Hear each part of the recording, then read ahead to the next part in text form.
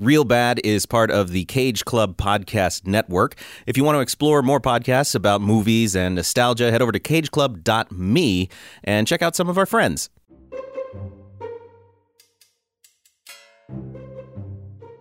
Hello and welcome to another episode of Real Bad, the podcast where we talk about real bad movies and why they want to hurt us. And welcome to our second week of our month of Lerv. And somebody laughed at it. I'm happy about that. I'm your host, Nick Jenkins, and today we are joined by Matthew Gatos. Hi. Nicole Sweeney. Hello. And Rachel... Ray Romano. Ray Romano, everybody. Hi.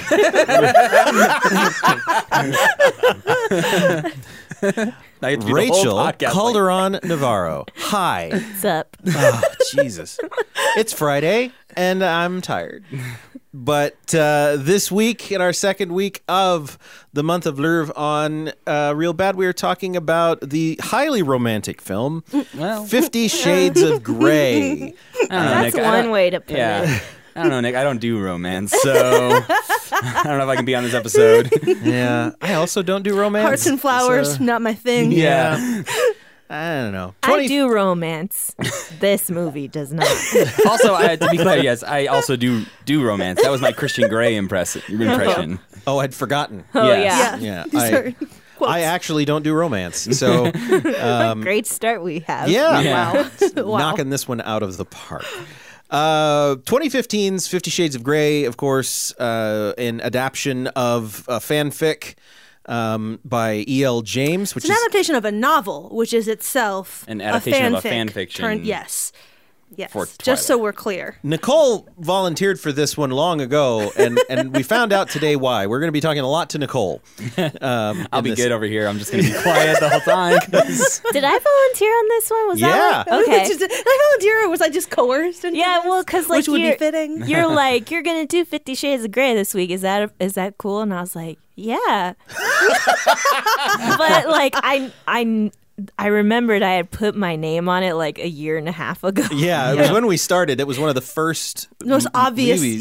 things to put on the spreadsheet. And I think the idea was a Valentine's Day thing, and this is the episode that's going closest to Valentine's Day. So this is our Valentine's Day episode. Woo! Woo! Right on, right on. There's a lot to talk about with this movie, so I don't want to take too long to get started. So before we get into it, we need to do a 60-second plot dump. That person is going to be Rachel. Nothing happens in this movie, so it's either very easy or very hard. Yeah.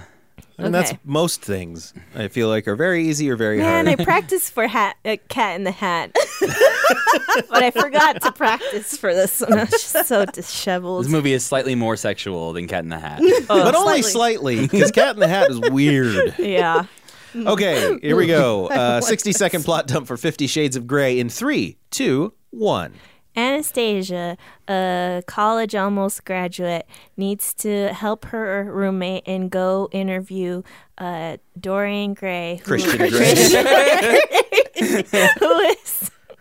who is a hotshot young wealthy man in charge of a company. I don't know what he does. Then he interviews her, other way around, and somehow sparks fly. And then the movie is about how she wants to be in a relationship with this guy who also likes to do sexual stuff. But he doesn't want a relationship per se. And then it ends weird. It ends on like a door closed, and I was like, wait, was that the end? We call those curb hangers on Snark Squad. That's like, they're cliffhangers, but like nothing dramatic has actually happened. It's not really a cliff? Yeah, it's not an actual cliff. It's like a hill that went down, but the hill was like... Very gradual. Yeah. It's like a driveway. Like a light it's a driveway. That's why I was talking to Sam was talking to me about watching this movie, and he was like, yeah, Rachel's in the other room watching it. And I just heard, what? When it ended. I looked down at my phone when she got into the elevator, And I looked up, and the credits were rolling. And I was like, what? Wait. I gotta go back. What happened? I saw her say his name, and I thought, okay, we're entering the third act. Yeah. Yeah, that's what I thought, because I was like, okay, here's the major problem. And then in the third act, they're going to either something, but it didn't. It just stopped. I'm not saying that's bad. I'm saying that's what happened. It definitely, like, for some reason, it reminded me of Lord of the Rings. And I know this is a really weird. Okay. Or maybe I'm thinking of The Matrix. One of those has like the second part of the trilogy ends in like as if they had made them together and then they cut it in half.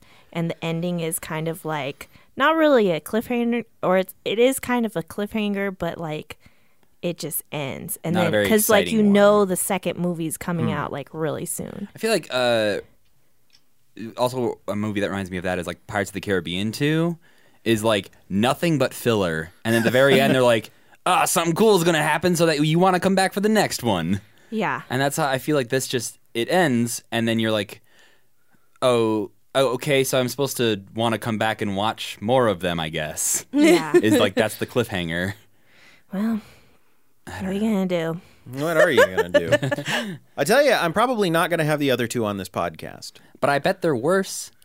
Okay, I'm going to just throw it out there.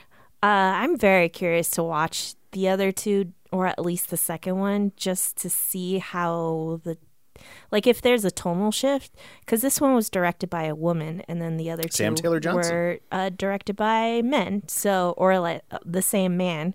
So I don't know. I think there's a lot to unpack here. I want to do a little bit of a history with Nicole, because Nicole, you have an interesting history with this book. Yeah. Yeah. How did it come into your life? My best friend and collaborator started recapping the first book on our blog, and then I eventually joined her. So we went through the entire trilogy on the blog chapter by chapter. So like it was for, I don't know, a little over 2 years. 50 Shades of Grey was my brand on the internet. Earlier today, Nick and I were discussing things. He's like, yeah, something like casting stuff. And I was like, no, Nick, I know.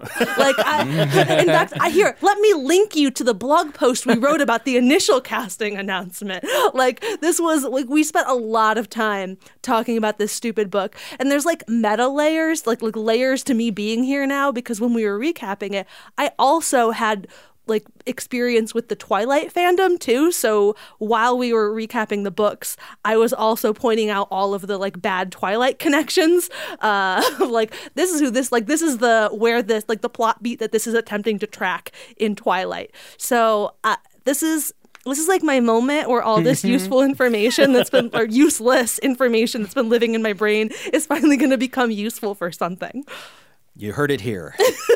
Is this the first time you've watched the movie? Yes, because the movie, I didn't watch the movie. I watched the trailer. So when I moved to Missoula, I like basically stopped doing Snark Squad stuff for a while. And so this movie came out the February after I got here. Yeah, 2015. Yeah. So like I was keeping up with stuff up until basically the end of 2014. Like we had a couple, I went back and looked through the blog. I was like, when was the last thing that I did before I disappeared? Because they went on and they recapped, she rewrote this book from Christian's perspective as well.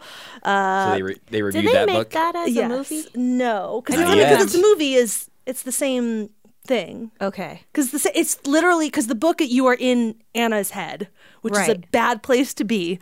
And then she's like, what if we went to a worse place and we were in Christian's head? I knew about the Christian point of view, and I was like, oh boy. It's like, it's the same events though. So it's like, there's no. Just different narration? Yes. It's how he feels about these instead of Anastasia. Yes. Oh, if there's one thing I don't care about at all is Christian's point of view on anything.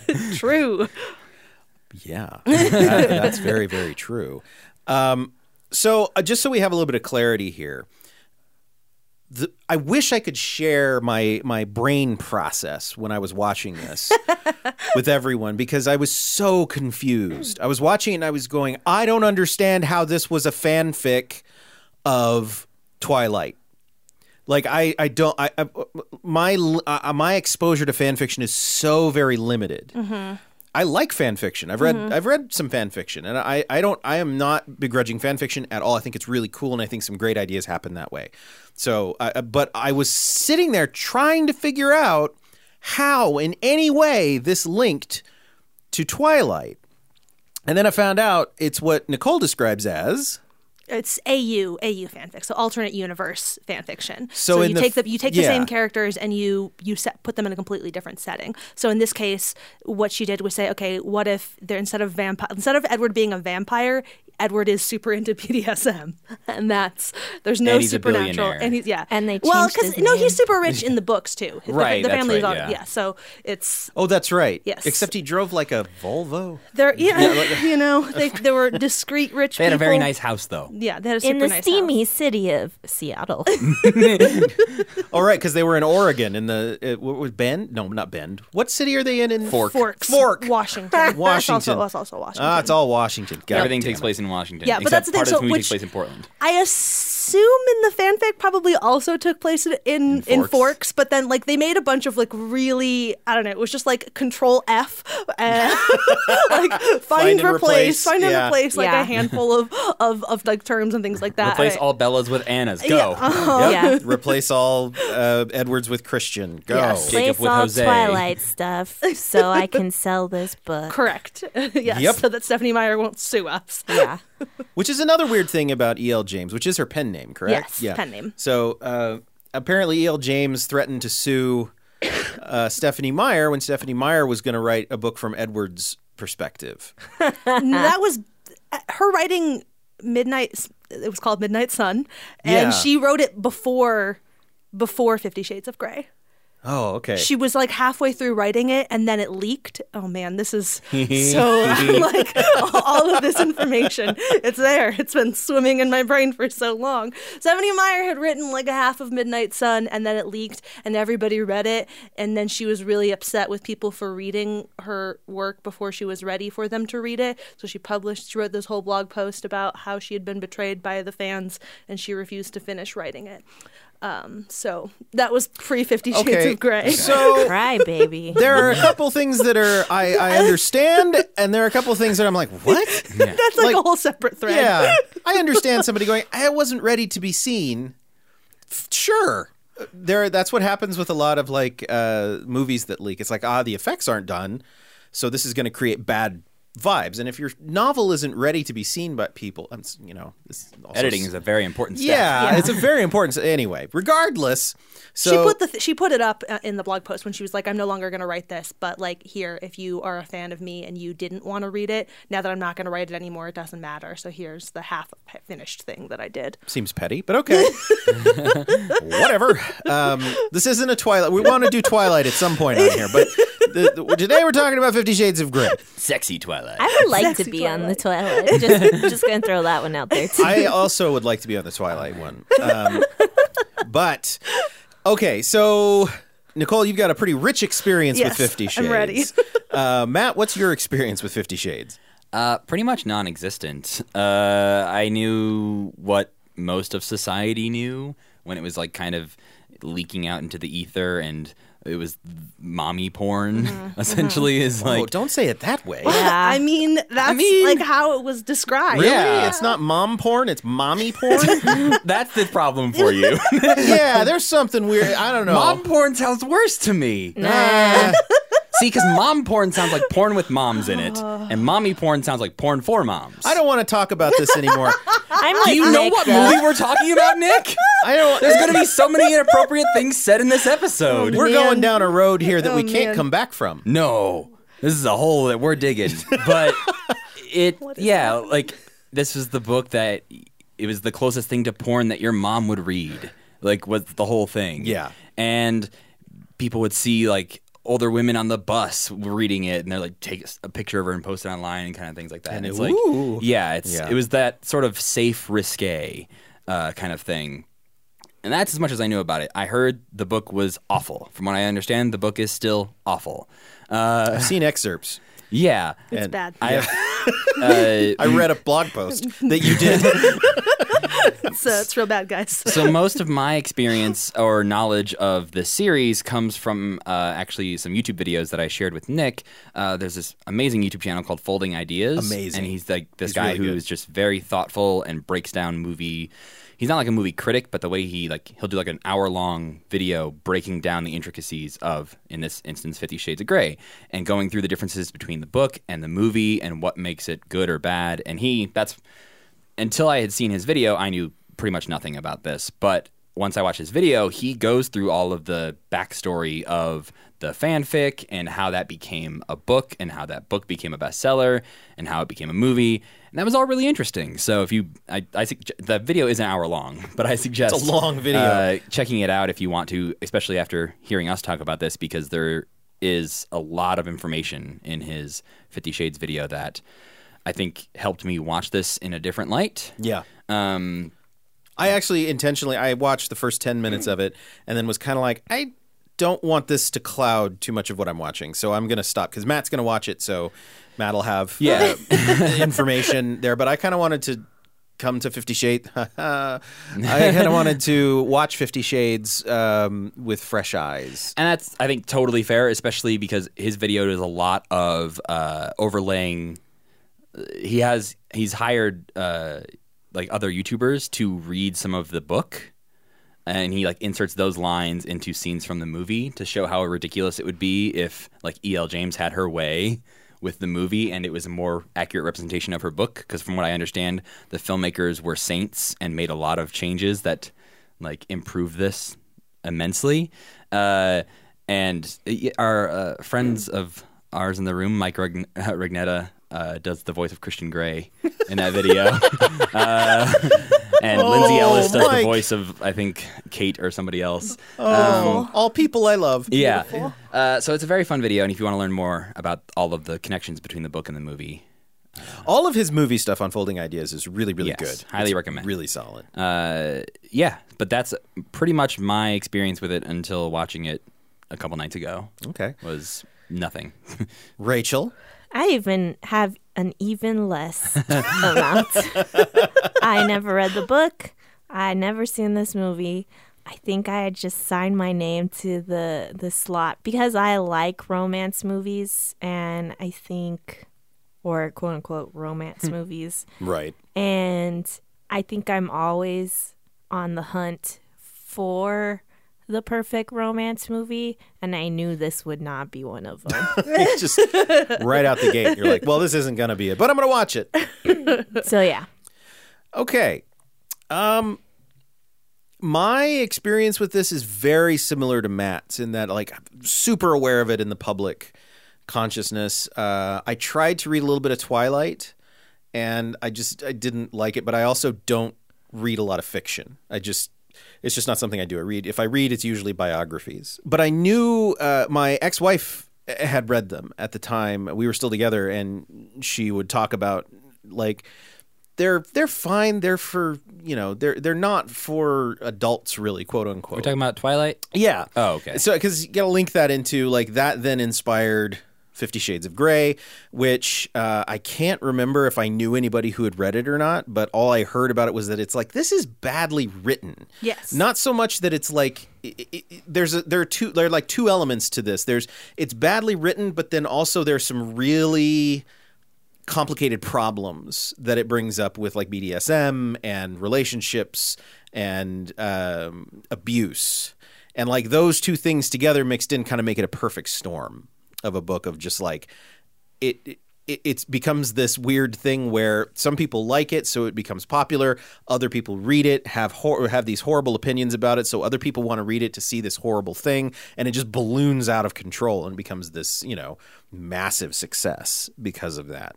And I watched it all from the sidelines, except maybe watching a couple people on YouTube talk about it, or reading a couple blog posts about it. So that was pretty much it. And then I watched it this week.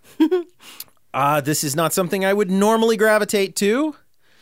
As all of you know, I need a little sci-fi or fantasy or horror in my fiction. I don't. You could have pretended Christian Grey was a robot, and I don't think the movie would have changed much for you. That is accurate. Like, Because he was very much like a murder robot, is what he seemed like. Yeah. Domineering murder robot Yeah. who becomes her boyfriend to like wipe out the human race. I can't love. I have no heart. oil can? Yes. I think there's a lot to unpack here.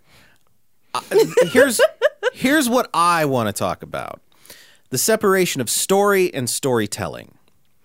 I think the story here is problematic to be kind. I think it is problematic and oversimplified in ways that doesn't really work to me. The story itself, to me, doesn't really work. It doesn't make sense. I don't understand these characters. The storytelling, on the other hand, I feel is bordering on exquisite. I think the cinematography is extremely good. I think the editing is extremely good. I think a couple of the performers are really good. Who else besides Dakota Johnson? I like Marcia Gay Harden in it. I think she's quite all right. good. The roommate's all right. I like one of the. I don't remember what character he was, but he was one of the fathers at the graduation. Blonde. Her dad? Is that her dad? It's her stepdad. Her stepdad. That raised I like her. him. That's No, at the graduation, her stepdad didn't come to the Oh, graduation. that's her real dad? Well, I thought she had like a bunch That's of her stepdads. stepdad, her first stepdad. That's her first stepdad, right? Yeah. Her Because her mother's husband. Yeah. Stepdad hurt his foot. hurt his foot, and for some reason her mom couldn't go. Oh, you know. I also think she was fine. The mom? mother is fine. She's fine in the later scene where they have a nice phone call. But like earlier on, I'm just like, you seem like a really bad mom. Well, I think that's the writing, though. I don't know. Like the only actor in here who I was like bad was Jamie Dornan. So bad. Was he in Game of Thrones, or did he just sound like somebody No. who should be in Game of No, Thrones? he was not. Okay. He was in Once Upon a Time. Oh, He was the first hunter. That was like his huntsman. breakout Really? thing. Yeah. I watched the first season of Once Upon a Time, and I have no memory Yeah. of him. You don't remember him offending you in No. like the way that he did in this film? Which is really sad because this guy's hot. And it's But like, that's literally the only thing he brought to the table. yeah, that's Yeah. what I'm That's it. saying. He like, went to the gym a bunch before they shot. Congrats. Yeah, Thank you. congrats to him and Dakota Johnson on their physical forms in this movie. Because, yeah, the pressure of being in a film like this is so high. Yeah. Knowing, and like, when you mentioned editing specifically, I was like, the editor did a hell of a job because there was like one frame away from showing a penis or one frame away from showing everything. And it's Well. like, and cut. about that. Did you watch No. a different version? No. I wish. Yeah, what would the porn version of this movie be? Well, so I read in the trivia that they wore modesty Yes. outfits and that like pubes and like genitalia stuff were CGI'd on. Yep. Oh. And that made me so CGI pubes. mad. So Can you imagine the person whose job that was? No, more. shorter. No wait. You know what I like, Heart-shaped. though? I appreciate that. I appreciate that they didn't just go like, Full on bush. no, the opposite. I Yeah. appreciate they didn't go full on waxed for everybody. Right. okay. Right. You know, and I'm honestly impressed by the CGI because I didn't notice it. I did not notice. So that- I had read this beforehand, so I was looking for it. I read it halfway through, and, then it, like the other half of the movie, I was like, "Well, goddamn." I was looking for it, and I remember thinking, "Well, that looks pretty good." Yeah, Yeah, I mean, like, It doesn't look I'm fake. thinking about like Yeah. CGI hair in movies sometimes can look pretty bad. Like, Yeah. there's a scene in Logan where they had to like put Oh, God. Yeah, they did. Hugh Jackman's facial hair back on because they had like shot out of order, and they're like, "Oh no, we already made him shave," and so he like wakes up and it looks like the most plastic, bad video game hair on his face, and I'm like, "You got some money, Fox. You could do something here." Put a fake beard on. Don't put Yes, Right. please. Right. Practical. But I like don't how they didn't think Don't of that for 50 Superman Shades it. either. They weren't like, use a merkin. They were like, we'll fix it in post. because that's what they did in The Girl with the Dragon Tattoo with Rooney Mara. She wore a merkin. And it was a way around. This is all. It doesn't matter. But The more you know. Yeah, but I want to say about editing. Anne V. Coates edited this. She edited Out of Sight, which is one of the best edited films ever made. It's a Steven Soderbergh film with Jennifer Lopez and George Clooney. And Lawrence of Arabia.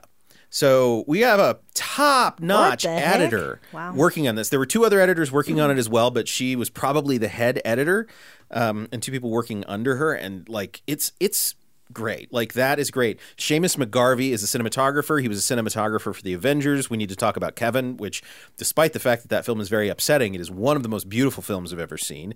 The new Godzilla, and Atonement, which is also an incredibly beautiful film.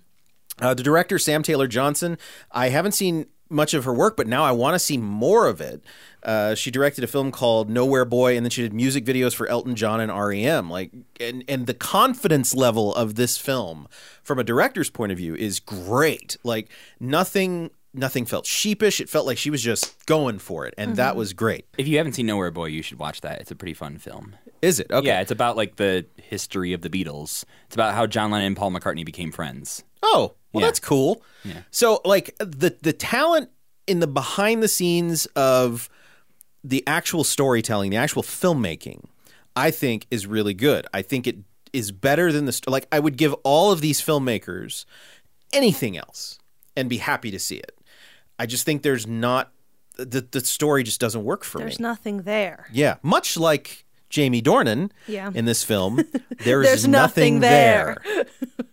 So that's my thing with this film. I don't know. Nicole, you had never seen it before. Yeah. What was your experience?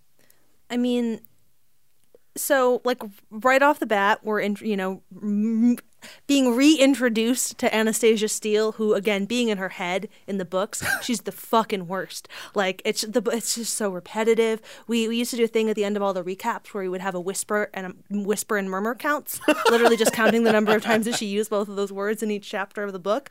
And like, she was constantly she had all these people in her head. Like, something would happen, my inner goddess, like, she would like mix metaphors. My inner goddess does a triple axel over that, like the high bars or like whatever. We're just like, what are you doing? What's going on? Well, and that sounds exaggerated, but it's not. No, Because I have it's not. also read some of these narrations, and they are that bad. This is in fact what, like, yes, I'm not exaggerating. These are the things that are in the book. It's very bad. Like, one of the first things she says in the movie is she's like, yeah, like, I can handle it because I have a GPS and a 4.0 GPA. And I'm like, yep, there it is. That's Anastasia Steele. There's our Anastasia There's Steele. Anastasia. I felt like there were so many times watching this where I was like, that's got to be a book line. Yeah. Oh, yeah. This is like a fun game I want to play of like all the lines that stood out to you as like, these are the worst. And then like, I'm fairly certain that every line that jumped out at you as like, that's truly terrible is a book line that E.L. James fought to keep in. Like, this is a thing. But anyway, it took about 5 minutes though before I was like, wow, Dakota Johnson is great. So I will say that all of the hatred that I had for this character of Anastasia Steele, I like legitimately laughed several times in this movie, and it was always because of Dakota Johnson. Like, not at moments that were supposed to be sweet or endearing in some way because of something that Dakota Johnson did. I like didn't hate Anastasia Steele by the end of this movie, which was like a weird experience for me personally, as I spent years of my life feeling that way. But the thing that struck me also really early on was that I had forgotten, in amongst like all the bad things about the books, is how boring it is.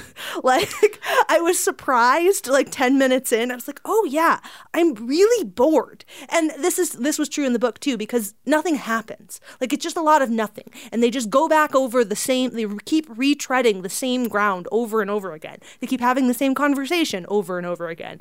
And it's just like, okay, great. Like, The contract.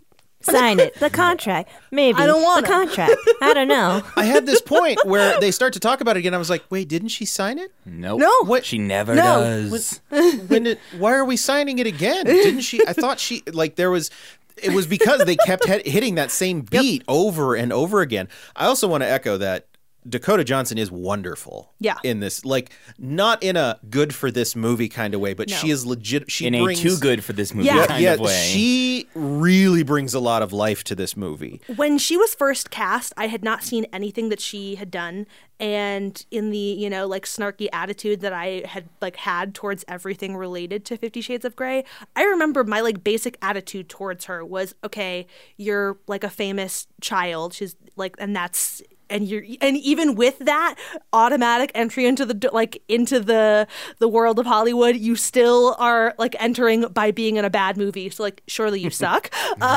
Was my general flippant attitude. And watching this, it was just like every scene she was in, it was like, you're a genuine delight. Like, truly, Yeah. she's so good. She was given literally nothing to work with and somehow managed to shine. She and Sam Taylor Johnson, the director, just did so much great work together. And the scene where she is drunk is just so great. She's good. She's great. It's great. And then as soon as Christian shows up, I'm like, oh. Yep. Yeah, no, I literally, Devin and I were watching this, and at like an hour in or whatever, like 45 minutes in, we're like, Dakota Johnson is so good in this. She's She's so genuinely very funny. And I was like, oh no, he's going to ruin her. I was like, she's going to really fall completely for him, and she's just going to become boring. I know it's going to happen. And like, luckily, we don't get to see that far in this movie, but I'm guessing it happens in the next couple. I looked at the IMDb for the next two, and then the third one, it just says Anastasia and Christian get married, and I went, oh. I don't want that to happen. No. But anyway, so Rachel, Yes. zero experience. Yes. Did you have huge expectations going into this? And if so, were they met, or did it fall flat? What was your overall takeaway from this film? I don't know. I think I had zero expectation. Well, so like I actually watched all of Ben and Kate, which is a show that she was in. I think it only got like one season or something, but it was really good. And I think I remember when they're like, Dakota Johnson is in 50 Shades of Grey, and I was like, well, that's weird. It was like when Jessica Biel, I had watched Seventh Heaven. When I was in college, it was like, I don't know, it was just something to have on. And so my girlfriend and I watched it like every week. And then after, like, either when that was still on or immediately after, Jessica Biel got the Texas Chainsaw Massacre remake. And I went, well, that's weird. I was used to her as this, high school kid, like Reverend's daughter. daughter, and she can't quite get it together, but Yeah. So same experience. But I think that I went into it in the back of my mind thinking, well, this is going to be really tame, or based off of what I've heard and based off of like the book and based off of the fact that you can't just make porn for a movie. So I think to that respect, it kind of like, that's probably why I never watched it, was like, oh, they're just going to be like, here's this weird Right.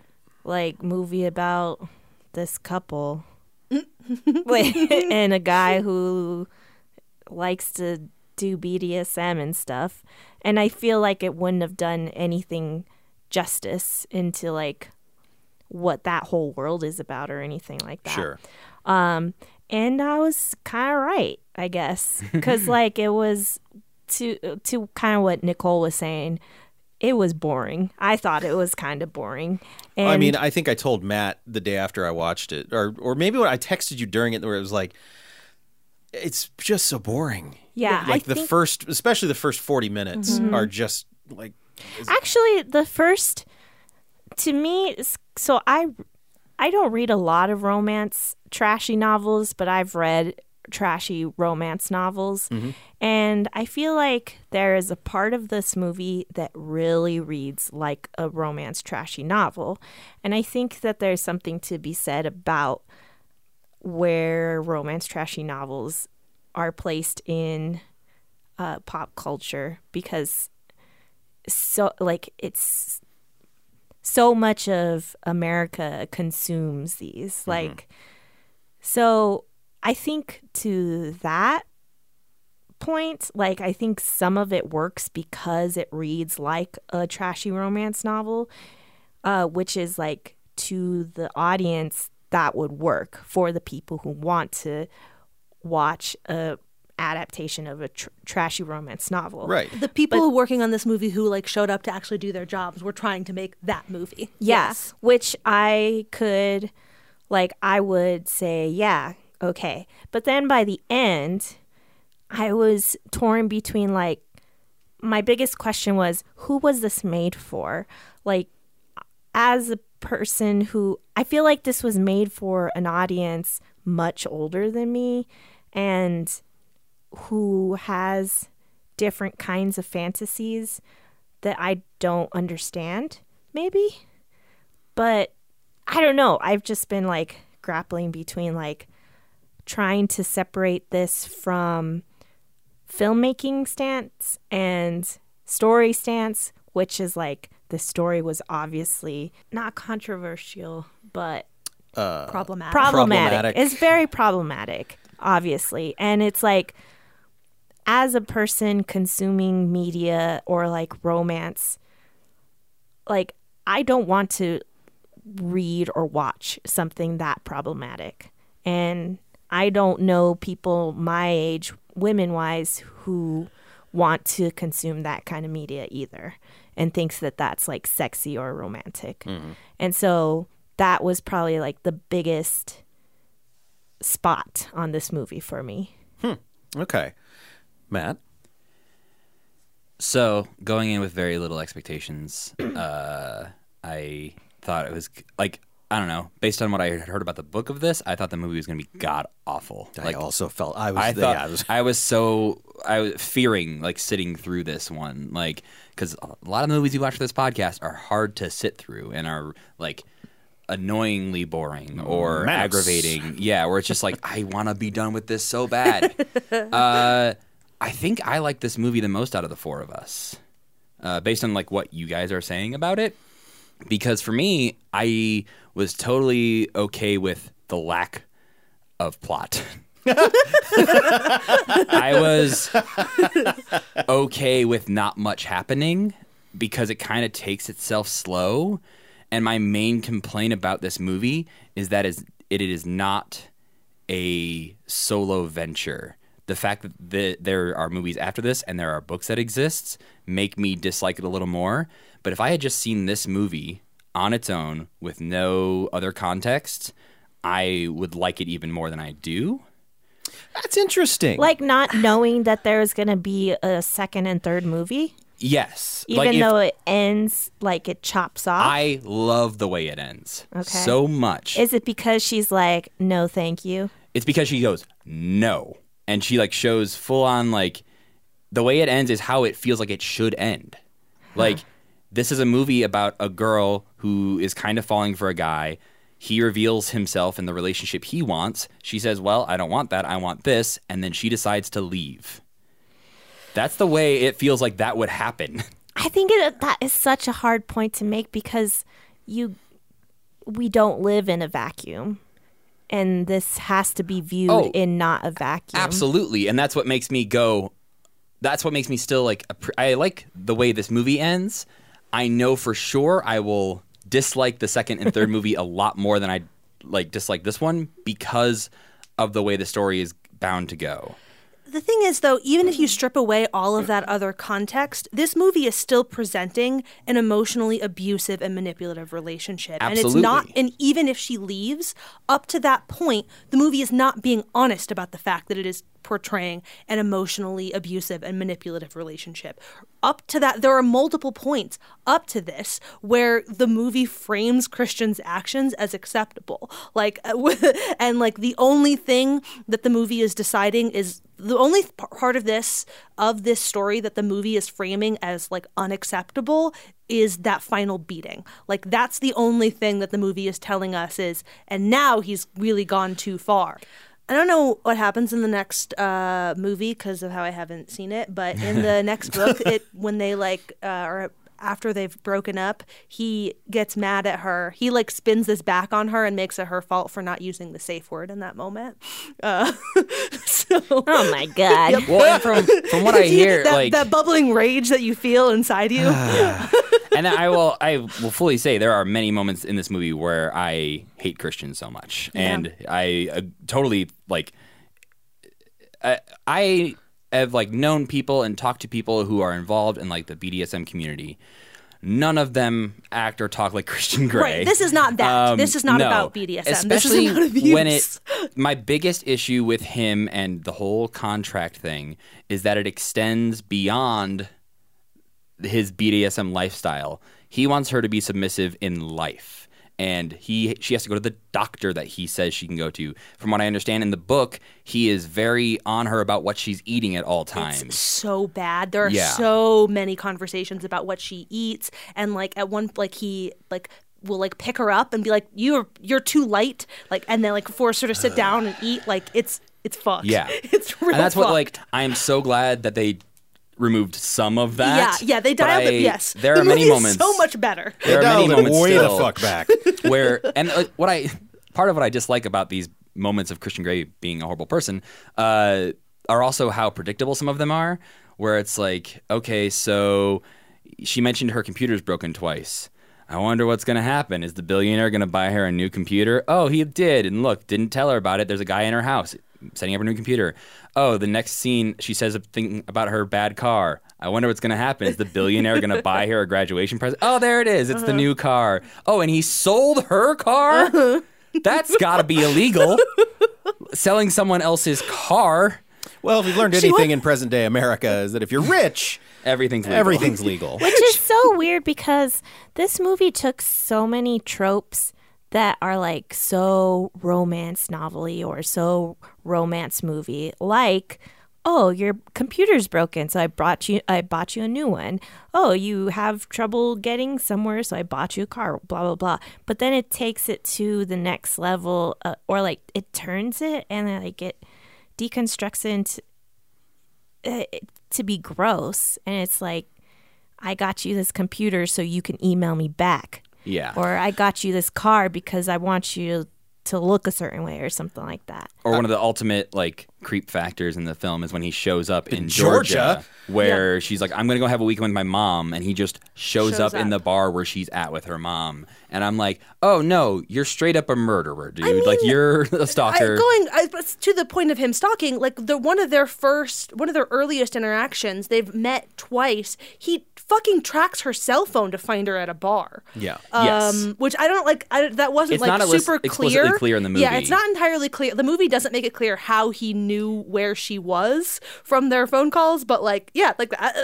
I was like, he's rich. He figured it out somehow. He figured it out because he tracked her fucking cell phone. Yeah. Which they do in the book. They like explicitly the book say, is explicit. How did you find me? Oh, I tracked your phone. I tracked your phone. No big deal. But to this thing about how like it's making like the gifts, how it's taking. This is the thing that happens a lot in romance. Like, you know, the idea of like being taken care of is a popular trope in romance, and like that's cool. That's fine. It's totally fine. But what makes part of what makes it gross here is that Anna is explicit about not wanting that repeatedly. Yes. And like and that's the whole dynamic of their relationship over and over again is like Anna doesn't want things and Christian does, and Christian gets his way always, every time. And it always it for me where it got even worse with their relationship was when we started to get more of his backstory, and it's suddenly painted as I can save you if I give in to you.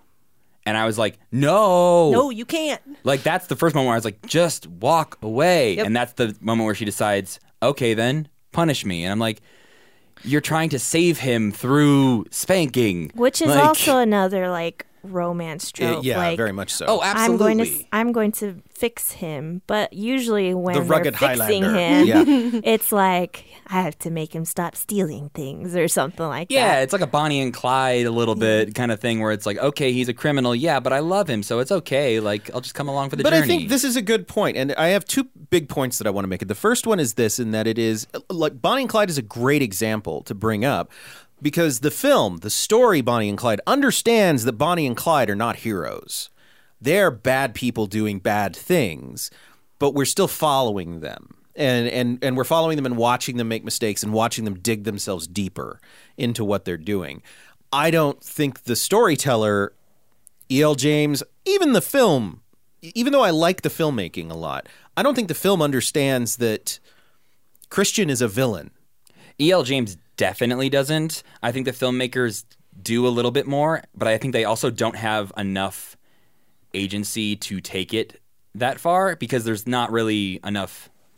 Like, that's a different movie. I totally disagree with that. I Really? think I mean, I think yes, that is a different movie. Yes. But I totally disagree with your sense that the filmmakers get that. I think to Rachel's point about like adapting a trashy romance novel, that's like what the filmmakers wanted to do here was adapt a trashy romance novel. And again, I will say like they removed a lot from the book. There's like a random scene where they're having sex in a hotel and Christian takes out her tampon and tosses it in the toilet and it's like meant to be very sexual. No, don't do it in the toilet. You're gonna clog it up. You're gonna clog the toilet. Don't do any of that scene, really. Like, you need to reenact 50 Shades of Grey, specifically that But- scene. Don't mix toilets with sex. That's the thing. Like everything about this is like why. But anyway, yeah. So like they dialed back. Like they tried to go through and like pluck out. Okay, what is the like more fun trashy romance novel version of this? But I don't like they kept too many elements of why he's terrible, and I don't think anyone is trying to make like that. Like to say that they understand that he's the villain, but they just can't say it. Like that's. They're not trying to make the movie where he's the villain. No, they even give themselves some outs. Right? Like, you could have just removed the backstory about his abuse. You could have just removed that. But instead, we put that in there as a way to say, oh, he was abused, so now she's got something where she can save him. I thought this film was going to take a turn, and it was going to... And it actually, like, I was in it. I was like, okay, tell me your story. Where they were going to start telling a story about passed down abuse, about how abuse is cyclical and or can be cyclical. This isn't always, but it can be. And that's kind of what they hinted at, but they took it far enough for you to have this faux feeling of sadness for Christian because he's obviously stunted in some way. They don't really do anything else to talk about it as real and true abuse. Well, and it makes it seem like the only reason people get into BDSM is because Yes. they've had a traumatic lifestyle, Yes. which is Yeah. very much not the case. Absolutely right. And that is, I think, from what I've read, is like a lot of people who are in the BDSM community have a problem with, is that this paints not just BDSM, but people who are into BDSM in a very weird light. Right. Yes. Now, Christian look- is rather explicit about the idea that he like got into BDSM because he was fucking molested Yes. Yeah. by At his 15. mother's friend. And For even 6 like years. Anna says that, Yes, like, yes. no, she's a child abuser. Yes. Yeah. She shouldn't be your friend.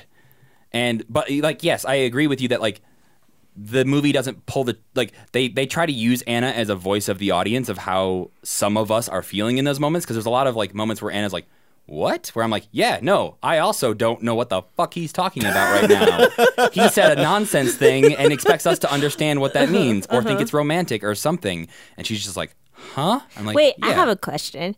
When he's like, I was abused as a child, blah, blah, blah. Was she actually, do you think that he was talking to her because he knew she was asleep, or was she kind of asleep in her? I thought they were walking somewhere. No, No, he that's the tells early. Two her- conversations. Okay. There's a conversation in bed, and then they're in the park later.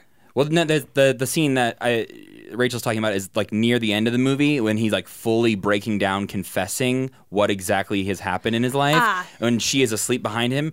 My reading of that scene is she is out. She is completely asleep, and this is a moment. Again, this is more evidence of the film that saying Christian is not a villain, because this is supposed to be like his big therapeutic, cathartic moment. It's a big thing that he is able to say these words out loud. It doesn't matter that she's not hearing them. It matters to the audience and to him that he can say these things, but not really, because I don't care.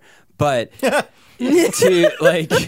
care about Anna and only Anna in this Yep. movie. Yep. So the moment when he turns around and like he touches her arm or something, and she like wakes up and she's like, "Hey," I'm like, "Oh yeah, no, she wasn't even half awake for that scene. Yeah, like because she she wasn't wouldn't even be going, hey. Yeah, or she didn't. There was not a hint of like her waking up and then realizing what's happening and like pretending to be asleep to like let him keep talking. There's just 3 shots that cut back to her where she is not moving. She has not moved. Her eyes are closed. And Yeah, so I think she is Mike, fully asleep. Are there 2? So there's what his real mother did to him, or is hinted at that his real mother did to him. Yes. And then there's his adopted mother's yes. friend. Yes. Okay. Yes. So 2 different issues. And this is something that I like to see in really capable filmmakers or storytellers is when they don't give you excuses for a character's behavior, but they give you reasons. Because we're all shaped by our lives. Like and sometimes that can turn us down a dark path. But Patty Jenkins did a wonderful job with this with her screenwriter for Monster in talking about Eileen Wuornos's life. And that, yeah, she had a fucked up life. And because of that and because of how she processed it, she became a murderer. It's not an excuse. It's a roadmap to show you how these things happened and where she came from and how she got there. She's still a serial killer. Like she is still not a good person. And see, this whole movie, if you were able to remove this from context and just watch it blindly going in, it feels like it's setting it up for him to be a serial killer. Like, or something. He's just the creepiest person saying the creepiest things, doing the creepiest things. And it feels like there should be a dark turn where he becomes a full-on villain. And technically there's not, and he's not the villain of anything. I think earlier today, Nicole, you said something about like we were waiting for the Patrick Bateman turn. Yeah. Like it feels very American Psycho. You know? Because he's so he has the I don't know if it's an actual thing or if it's a movie thing, but the thing that a lot of cop shows and or detective shows show when they're dealing with a true psychopath, that they don't really have an expression. They're just sort of blank.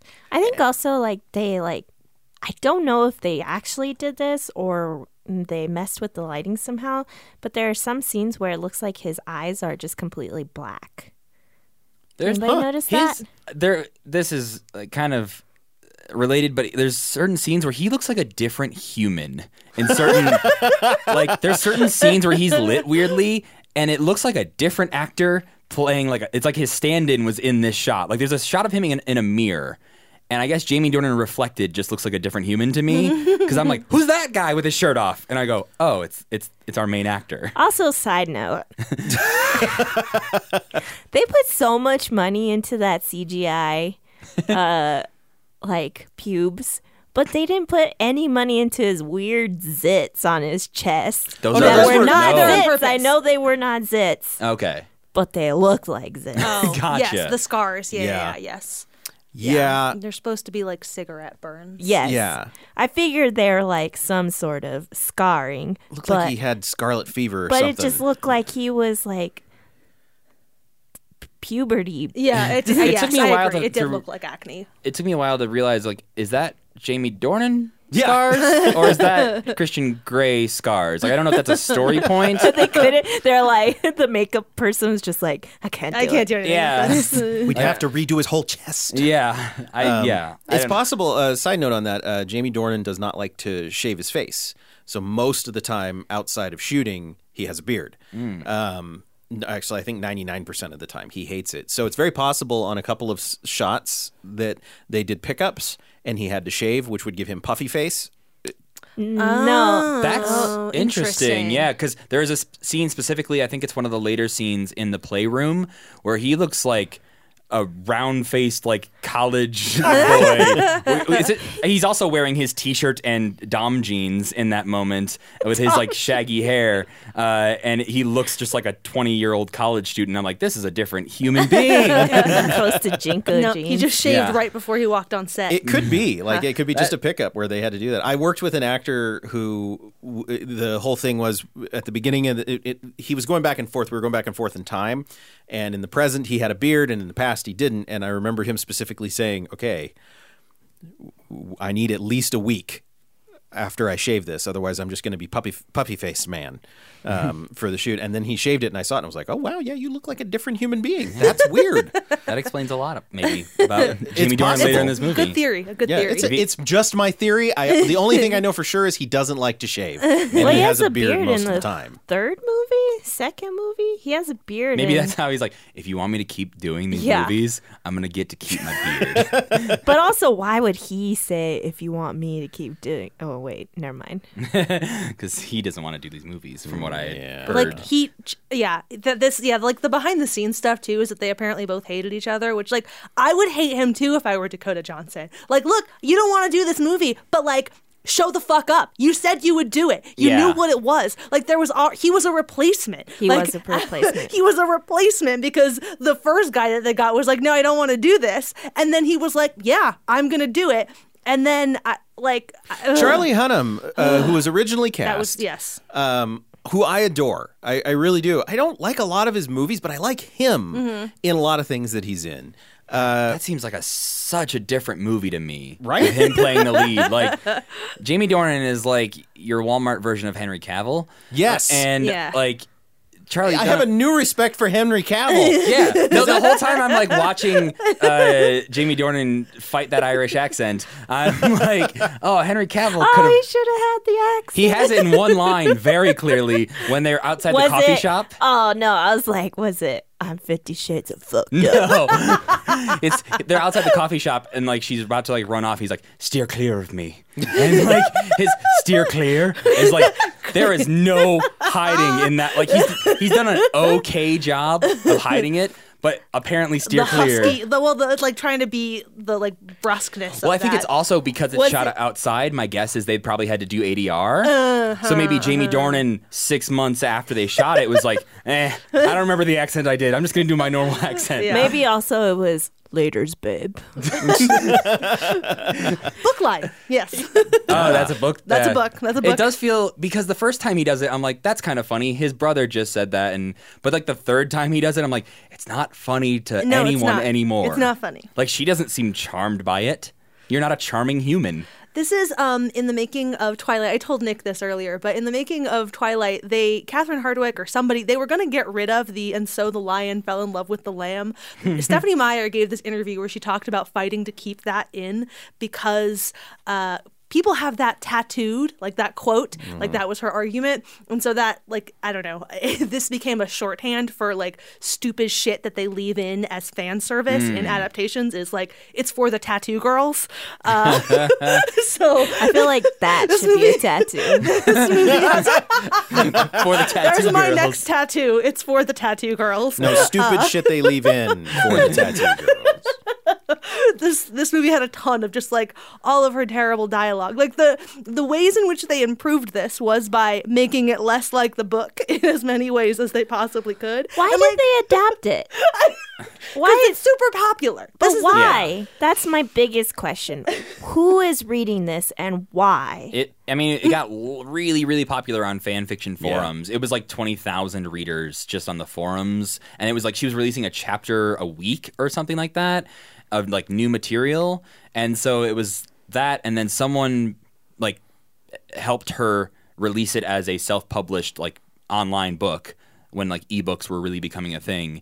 And so she basically had 3 books out in very quick succession that all were like top of the charts. So you could look at the top 50 ebooks and 3 of them were E.L. James 50 Shades books. And so people were like, well, these are popular. Let's make them real books and let's make movies. And the other thing is like, so they're badly written and it glorifies abuse and like there's a ton of problems with them.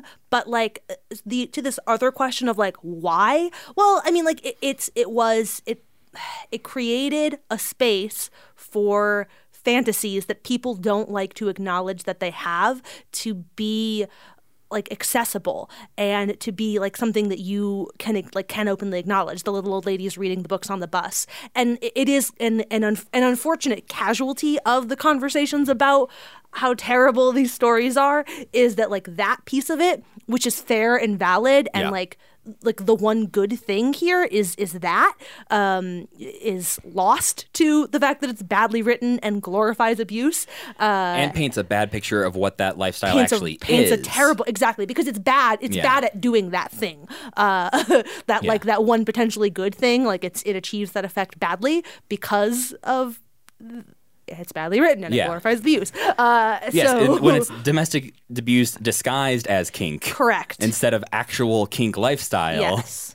That's Yes. when it's harmful to people who are reading it who know nothing or aren't going to do any research into BDSM communities aside from reading 50 Shades of Grey. That is their whole understanding right. of what that is. But it was propelled forward by a combination of like virality from like fan communities and then also this other sort of thing around people not being comfortable acknowledging like their kinks. Sorry, I'm looking up a movie about BDSM. Hold on. It's called porn. That's just the title of the movie. Porn. Yeah. The movie. No, the musical. And the thing about all of this is that like there is a way, I suppose, that like you could strip enough of the story down. Like the thing that they were trying to do here, I don't think is impossible.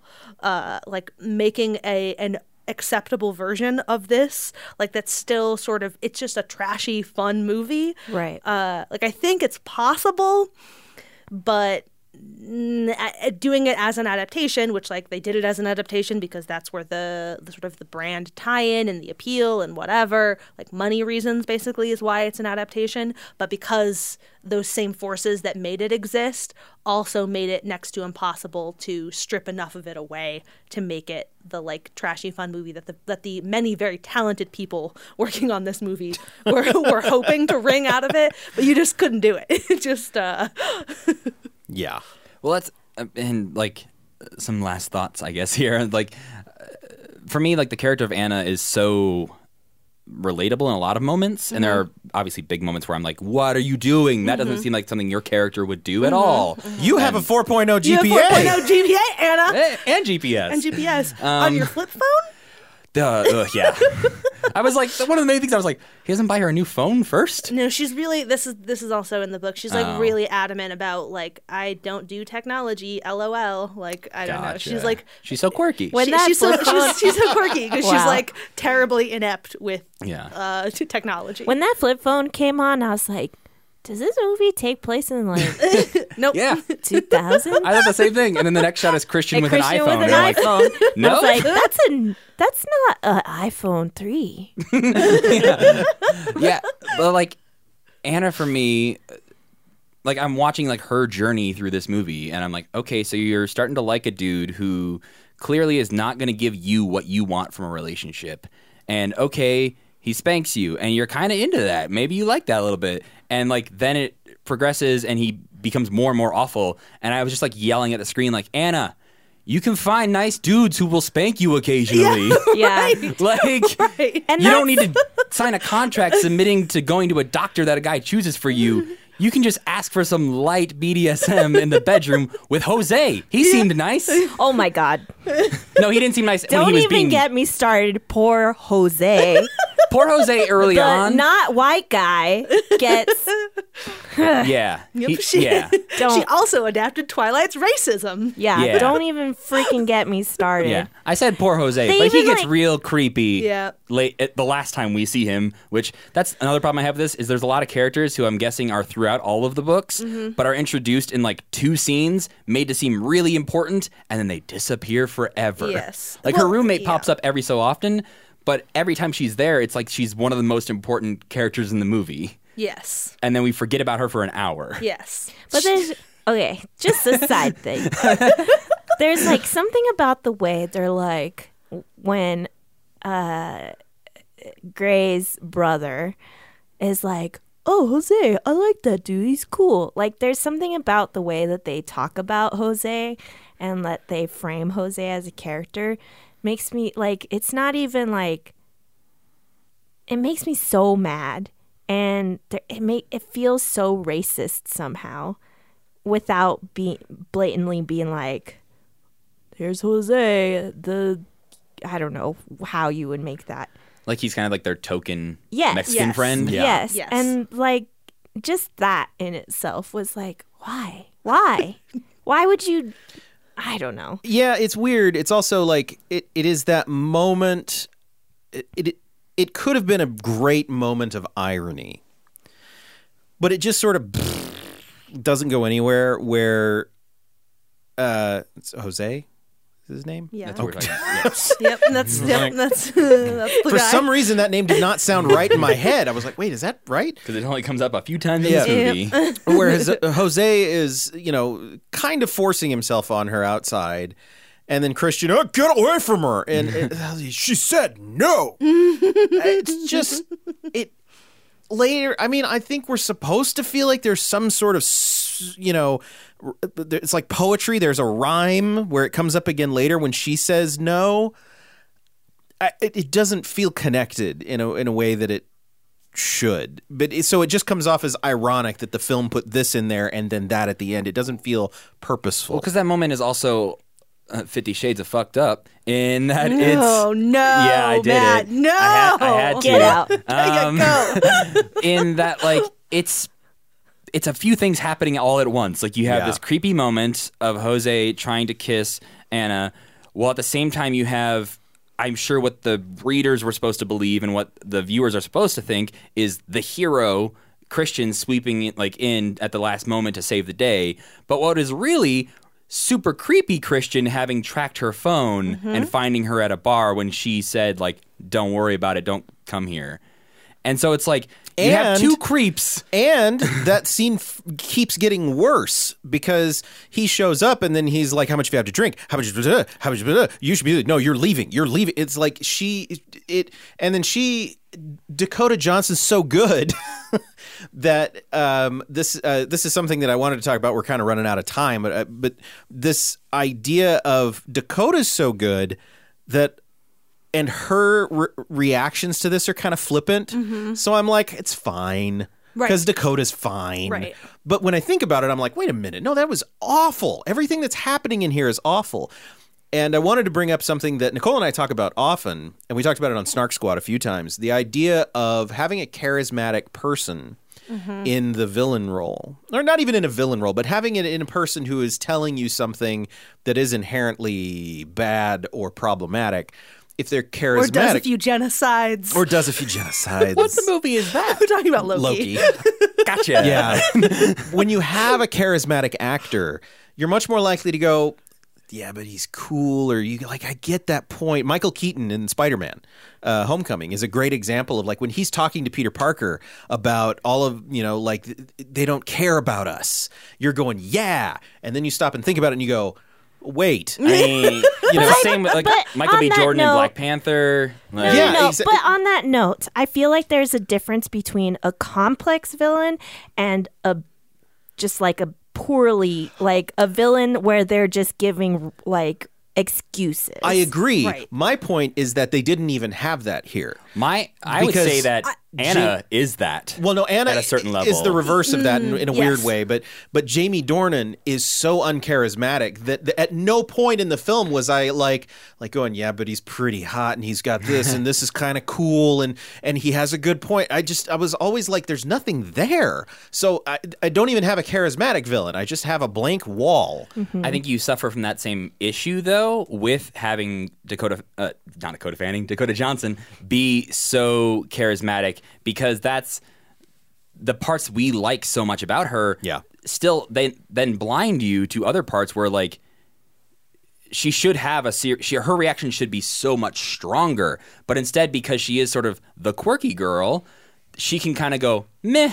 Or I'm gonna go talk to Kate, bye, or whatever. And it's like, Right. no, you should like call the cops or something, maybe. No, in Georgia, when he shows up, I was like, and Yeah. then she doesn't have it. I'm like, well, maybe I'm And she gets overreacting. small moments where I'm like, that's the human normal reaction. And then like a second later, she's like, oh, okay. Dakota Johnson is actually 100% the thing that like Nick is just Yes. talking about here, which is like to the conversations that we've had about Loki, and that like here is a character who is like largely beloved, and most of that is about the way that Tom Hiddleston portrays him, and like it's, I don't know, we like don't really talk that much about the genocides.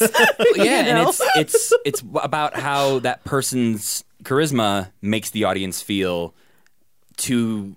It's not always intentionally to blind the audience from the bad things they're doing, but it's something to consider when I think making these types of films. Because like I don't think the Russo brothers are sitting down thinking like, why do people like Loki? Yeah. They're like, no, it's Tom Hiddleston. That's why people like Loki. That's why people like Loki. Put him out there. Exactly. Let him say more funny stuff. Yes, Like 100%. they're not thinking about like, should we remind people about the genocide?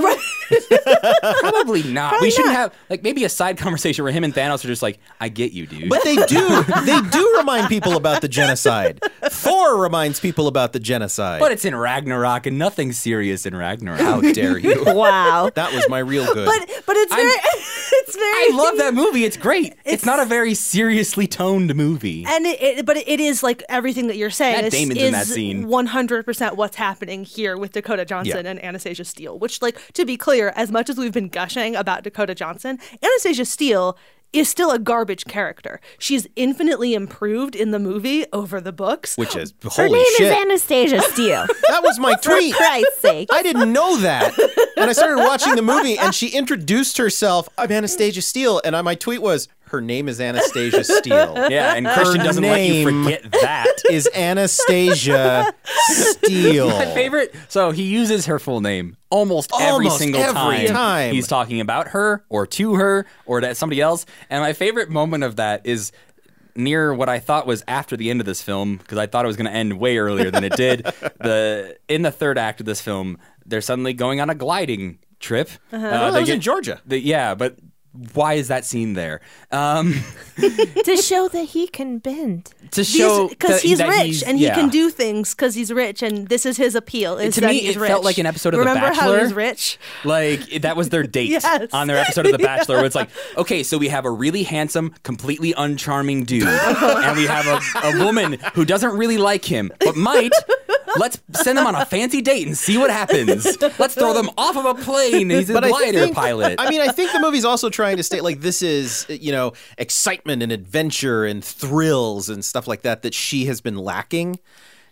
I don't feel like it worked very well, Right. but I think that's what it's trying to do. Yes. So, But yeah. oh yeah, sorry. Why I brought that up? The moment where he walks up to like the plane pilot who's going to pull their glider up, he walks up and he's like, "Hey, how's it going? This is Anastasia Steele." And I just want that guy to be like, "Why the fuck do I care? I don't need to know her full name, dude." Maybe he does for signing papers. I But don't they know. don't. They immediately get in their planes and take Insurance. off. No, it's Like, really weird. It seems says super that- casual. If it would have been me, I would have said something real snarky, and it would not have been good for business. Yeah, it'd be like if like the well, first hi, time I'm Mort Guggenheim. It'd be like if the first time we were hanging out, I walked up and like introduced Devin by her full name. This You is guys be Devin like, Hinchy. Be like, thanks. I guess I need to know that. For some reason, I remember when I first saw this trailer, in that trailer, there's that scene, and it looks like an ominous scene. Do you remember that? There's I don't like remember a the scene trailer where for this, so there's I- a scene where she's in the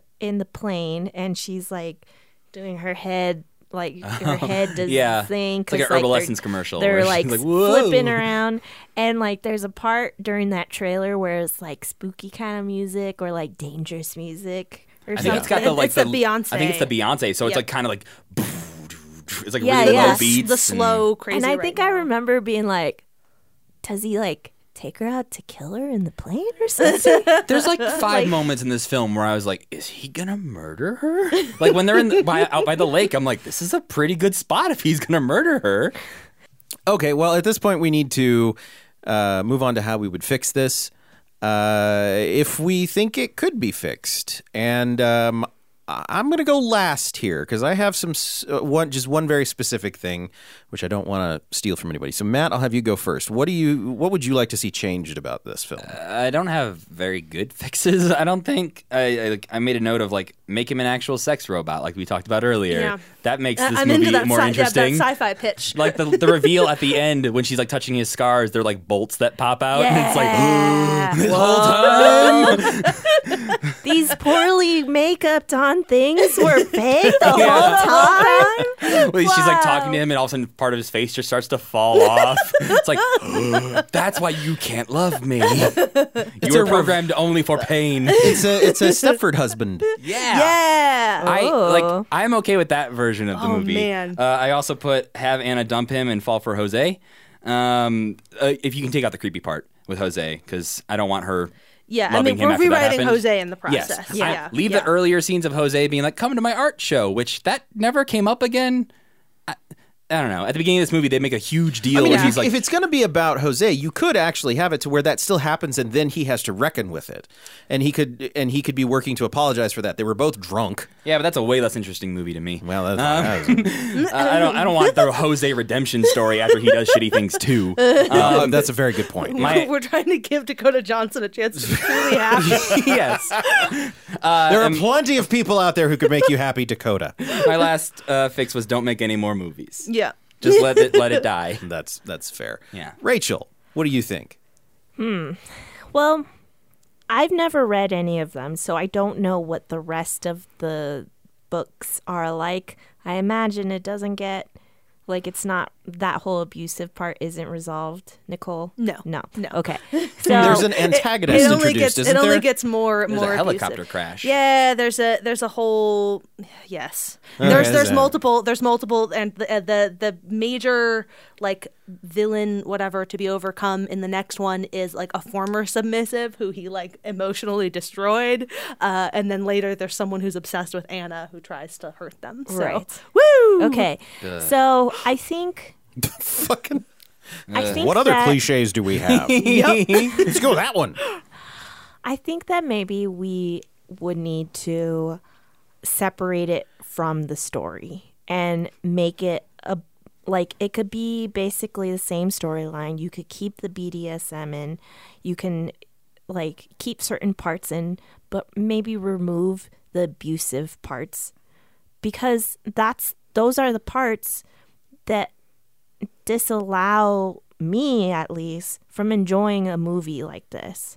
Like, I want to see like a hot, sexy movie like that. Absolutely. Like, Yeah, I'm the same boat. Yeah. maybe also change the actor for what's his name? I Christian keep thinking Dorian Gray. Also a more interesting movie. I Also, guess. much more interesting movie. Which is- you made him Dorian Gray? Oh man. And a sex robot. Yeah.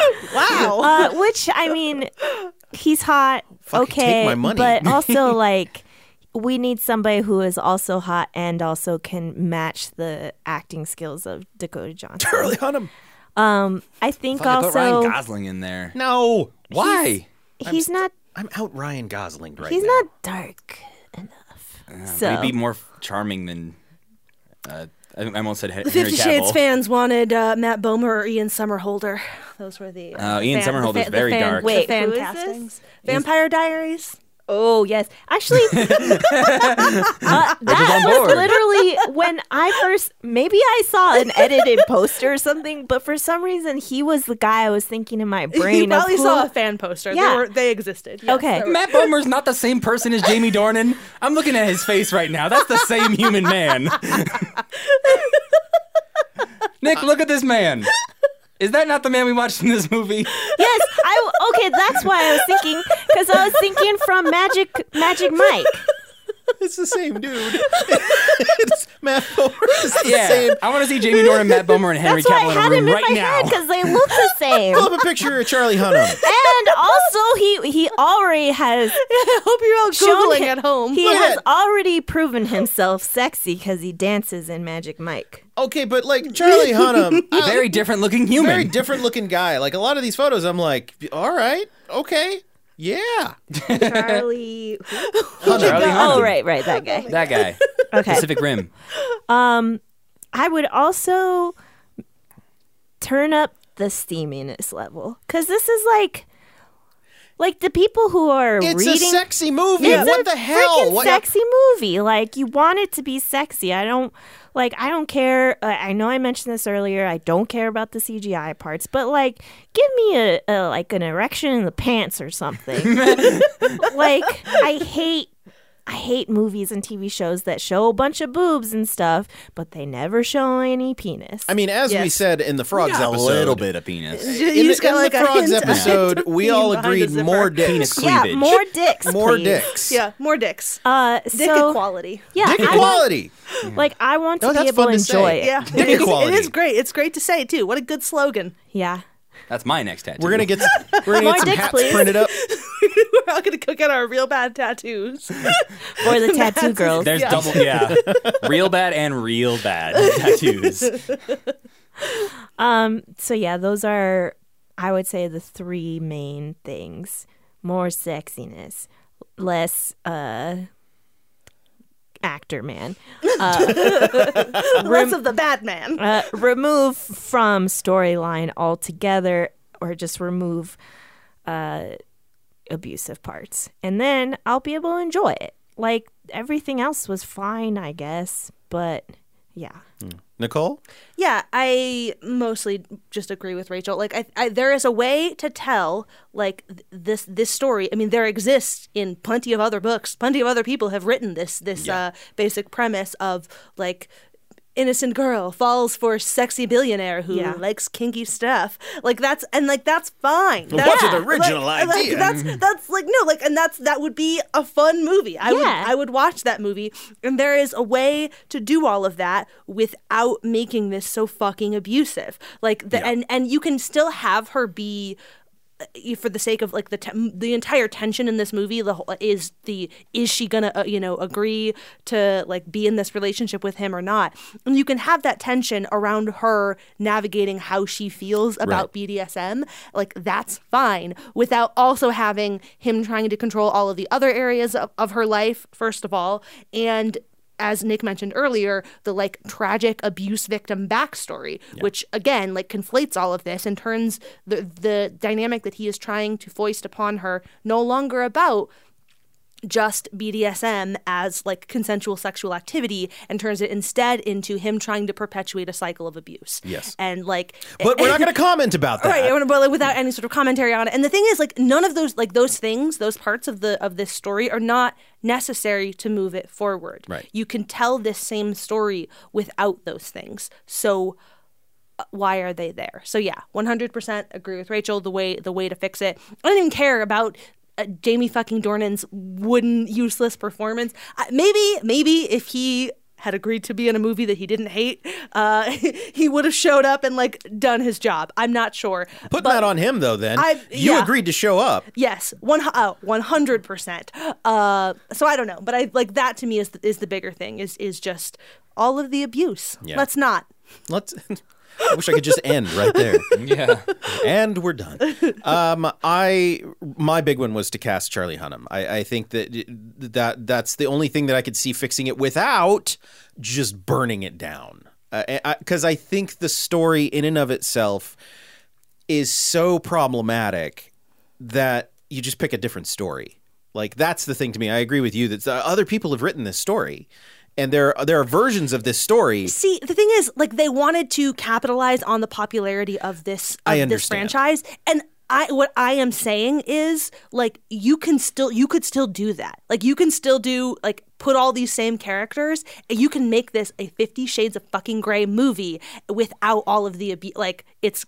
Not 50 Shades of Grey, the book anymore, quite frankly. It's an adaptation. It's an adaptation. Yeah. Like, that's the thing. Like, for the looseness of a film adaptation, you can do that. Like, they had that option. Right. And they chose not to take Well, I it. think a large part of that is removing E.L. James Yes. from the being a part of the Yes. filmmaking, which from what I read and hear, she was on set yelling at the director to make changes. Yes. And apparently later on in the other movies, she gets more and more involved in the filmmaking decisions, which like no author has that much power. Yeah, the big thing you do is you kick her out of the process from the jump.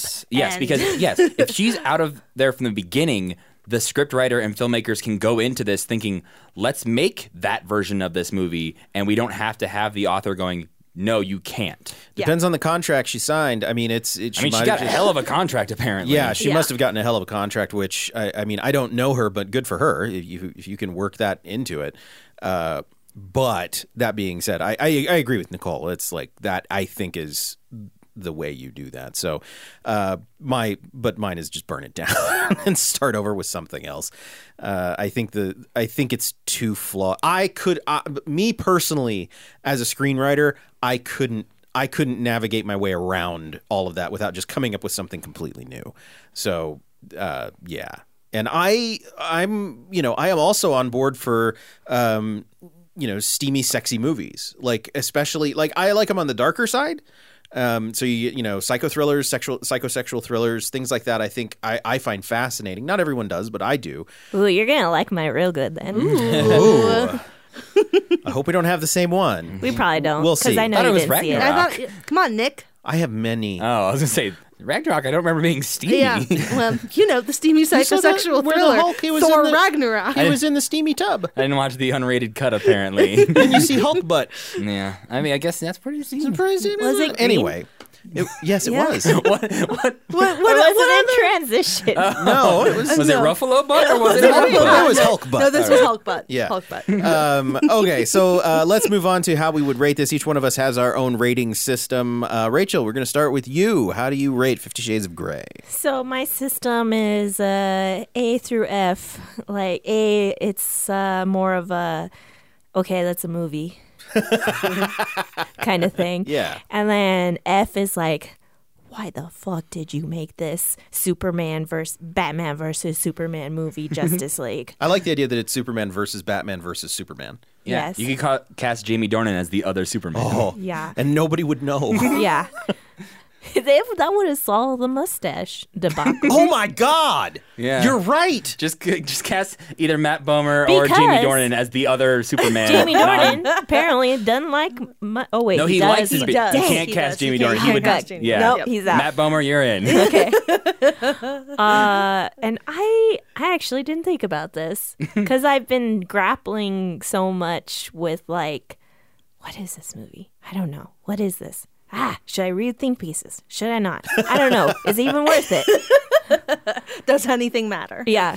I would maybe put it in a C minus because like it wasn't like a burn this thing to the ground kind of thing, and there's some elements like good acting and like the editing, like you said, Nick, but there's just some unforgivable parts where it's like, okay, well, this is a bad movie because it's a bad story kind of thing. Right. If you're starting from bad, where do you go? Yeah. Yeah. So I would give it a C minus just because like there is a possibility of this movie being better.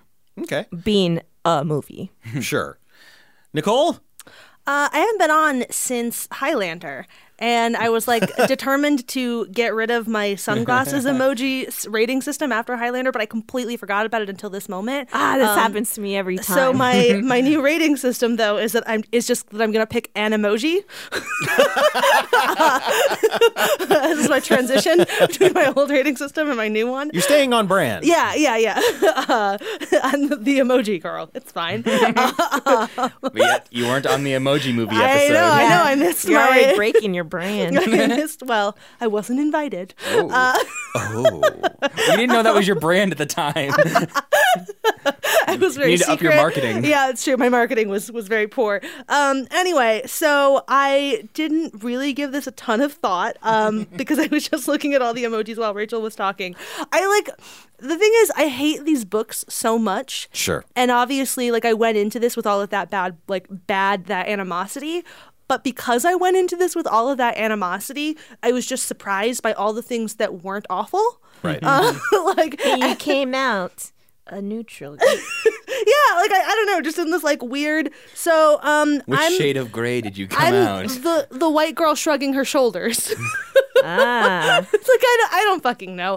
It's like it's bad and you shouldn't see it. And So you've even changed the color of the skin for the emoji? no, to that's be- that's Or are the, you yellow neutral? yeah, I don't know. That's Okay. my defaults are all the white people. So, Okay. so that's That's the one you've chosen in the past. yeah, so in it the, automatically that does decision it has now. already been made for Yeah. me. And so now when I scroll through my emojis, that's what I see. Great. Excellent. Matt?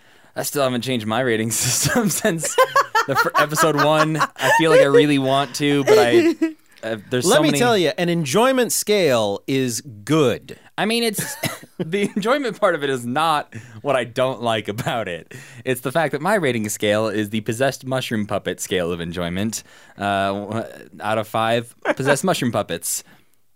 This, we've all spoken a lot, I guess, about what we've liked and disliked about this movie, and I didn't find it as boring as the other people did, but the problematic elements are still problematic no matter who's watching it.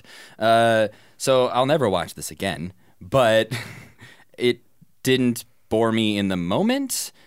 And I think something we didn't really talk about, but we kind of, one of the biggest things for me as like that we didn't talk about was the moments when Anastasia has like genuine fear in her eyes during some of their BDSM moments where like, oh, that's not what you should have on your face if you're in a consenting BDSM relationship. Yeah. Like, you should not be crying and have fear in your eyes right now. That's concerning for me. And those moments are the ones that brought it down a lot for me, even if it wasn't boring to me. So it gets a 3 out of 5 possessed mushroom puppets. Because A little higher than Midway. Yeah, because a lot of that is because of the filmmaking itself. Because we have watched some shit movies on this podcast. And You're welcome. They usually get 1s and 2s. So I feel like the filmmaking alone and the fact that Dakota Johnson is delightful bumps this up to a 3 out of 5. Okay. So Nick, That's a lot of bumping. Wait, I changed my mind. I'm the single tear emoji. Just the one tear. Yeah. Okay. Wait, are you gonna wait? Are you gonna make it to where like you can't use it? Ooh. Once that emoji is burned, Yeah, you once can't that do it again. emoji's burned, you can't use it. I don't know. We'll see. There's a lot of I'll emojis think. now. There are a You lot of should. emojis. I'll think about it. Eventually, you're just gonna be, I'm this freaking dinosaur. I'm the Danish flag. Because then you really have to choose your emojis very carefully. You do. Because it's like Specifically. if you use single tier, then you can never use Nothing single else. tier That's ever true. again. It's true. So So which one are you? Are you the single tier? Yeah. Single Okay, tier. single tier. tier. I'm giving this one single tier. All right, we're all in. Nick, what Star Wars movie is this? Which is the sexiest Star Wars movie? Any Star Wars movie is sexier than this movie. not the first one. It's a bold statement. Bold Well, I'm statement. saying like not the first one is not the sexiest. That's well, I don't know. Qui-Gon's in it. Oh, episode 1? Yeah. Yeah. Quite, yeah, Ewan McGregor, pretty handsome. Yeah. Ewan McGregor is... Yeah. I'm sorry, continue. Well, now we're all thinking about what the sexiest Star Wars movie is. I don't. Well, this is the thing. Like, I can't rate this because this is a very bizarre experience because the filmmaking is so high, is on such a high level, and the story is on such a low level that and low in a very problematic way. Like, if the filmmaking were also shit, it'd be Attack of the Clones or Revenge of the Sith because of the assassination of Natalie Portman's character. Like, you could say the treatment of Natalie Portman in those two movies is problematic. But the filmmaking is also terrible in those two movies. And so I'm struggling because, like, I don't want to... I think Sam Taylor Johnson did a really good job with this film. I think Seamus McGarvey did a really good job with this film. I think Danny Elfman and Ann Coates did a really good job with this film, and I think that the filmmaking is great. I just think it's a bad story, and I don't know how to... So what's a Star Wars movie is that has Rogue One? that has a bad story but good filmmaking? I mean, I guess it would be Rogue One, but even Rogue One has some bad filmmaking. whoa. I'm a big Rogue One person. Okay, that is not so- this podcast. This is my rating system. Yes, but I know this about Nick is that a lot of the filmmaking in Rogue One, especially when the trailers were coming out, that movie looks beautiful. It did. So as far as I think if you're looking it's for the a Rogue Star One Wars trailer. movie, Oh, yes. It is it's the Rogue One trailer. It's not, though, because I think the stuff that's problematic in this film is so seriously problematic that none of that really exists in a Star Wars film, and I don't want to draw parallels to it. I guess Jabba's like the closest thing to a I problematic guess you would sexual have that, character. but that even we have Carrie in Star Wars. Fisher said, "Yeah," and then I killed the motherfucker. Yeah. You know, so like, Or maybe it's like it's a character, and it's no, it's not my rating system then. But Yeah, we're breaking it. I'm my thinking God. of Jesus, what's his name? No, Jesus wasn't in. No, he's Luke Skywalker. Did he walk on I water? don't know. We're getting Or was way that off. Yeah, Moses? we're No, way Moses off. parted the Red Sea. No, Anyway, welcome Wow. to theology Look, chat. wow. look, I am going to abstain from rating this with that system because I don't think it's fair. Did you do that last week? No, we went with Star Trek. That's That's the That's same not the- thing. yeah, that's You're not the abstaining system. from using your system. Yes, Yeah. because none of the Star Wars films are It's sexy. It's his podcast, Matt. It's his rules. I guess. mutiny. There needs to be structure. There needs to be rules. Matt and This- I are doing a mutiny on Nick's podcast. This just in. Matt and Nicole going to take over real bad. Yeah. But there are This is very just- strict rules. Just one more thing y'all have to do every week. No. We both have other podcasts. Jar Jar Binks. That's what I'm saying. He is this He is movie. the sexiest this character. movie is Jar Jar Binks because it's very problematic. I mean, I would be really stressed out if this were my podcast as to how I would edit this. that's the thing. He doesn't. You say that. I cut out like 30 minutes of the last podcast, so I don't want to hear it, Matt. I'm abstaining from from rating this on that scale. 50 Shades of Grey exists in a world that is not comparable to Star Wars. Fair. I don't feel like it is in any way. Most of our films on here do because they're schlocky in some way or another. This is not that. It has its own positives and negatives. So, It's its Moving own on. Island. yeah. Anyway, time to move on to Real Good, where we select a movie to hopefully get the taste of this movie out of your mouth, and something that is probably real good, although sometimes it's not even that good, but it's more fun. So we'll see.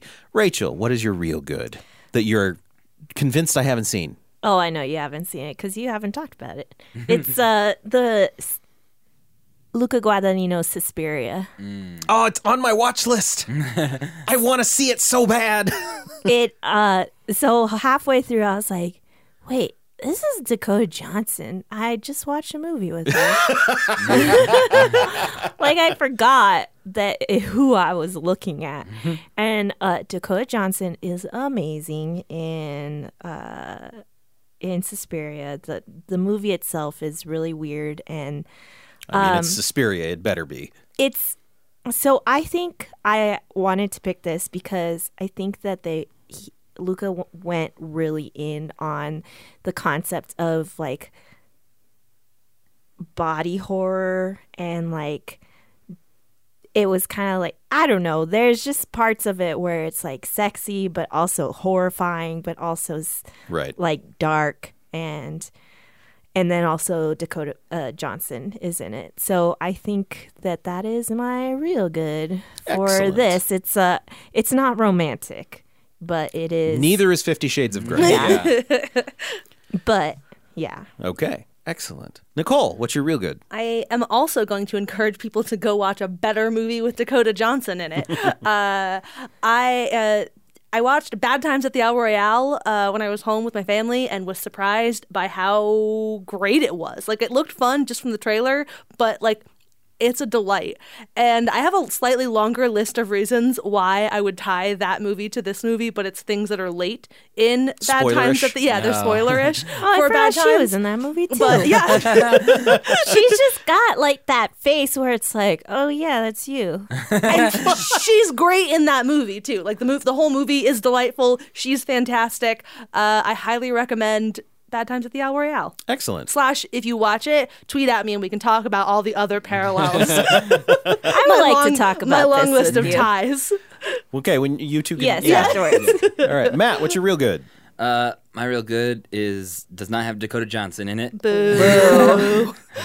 Get out. It does feature many shades of gray because it's a black and white movie. Get out even more. No, I like And it. You can it stay. also features a somewhat, in retrospect, problematic spanking scene. No, I take it back. I get out. It's a charming, funny, romantic movie starring Claudette Colbert and Clark Gable yeah. called It Happened One Night. That's a very fun, like, 30s, 40s, like, romantic comedy, essentially. Yeah. But there is one scene where he's, like, carrying her across a river, and she says something, and he, like, playfully spanks her on the butt. And they're not at that point in their relationship where that's a thing that he should do to her. But it's that unfortunate of the times in movies.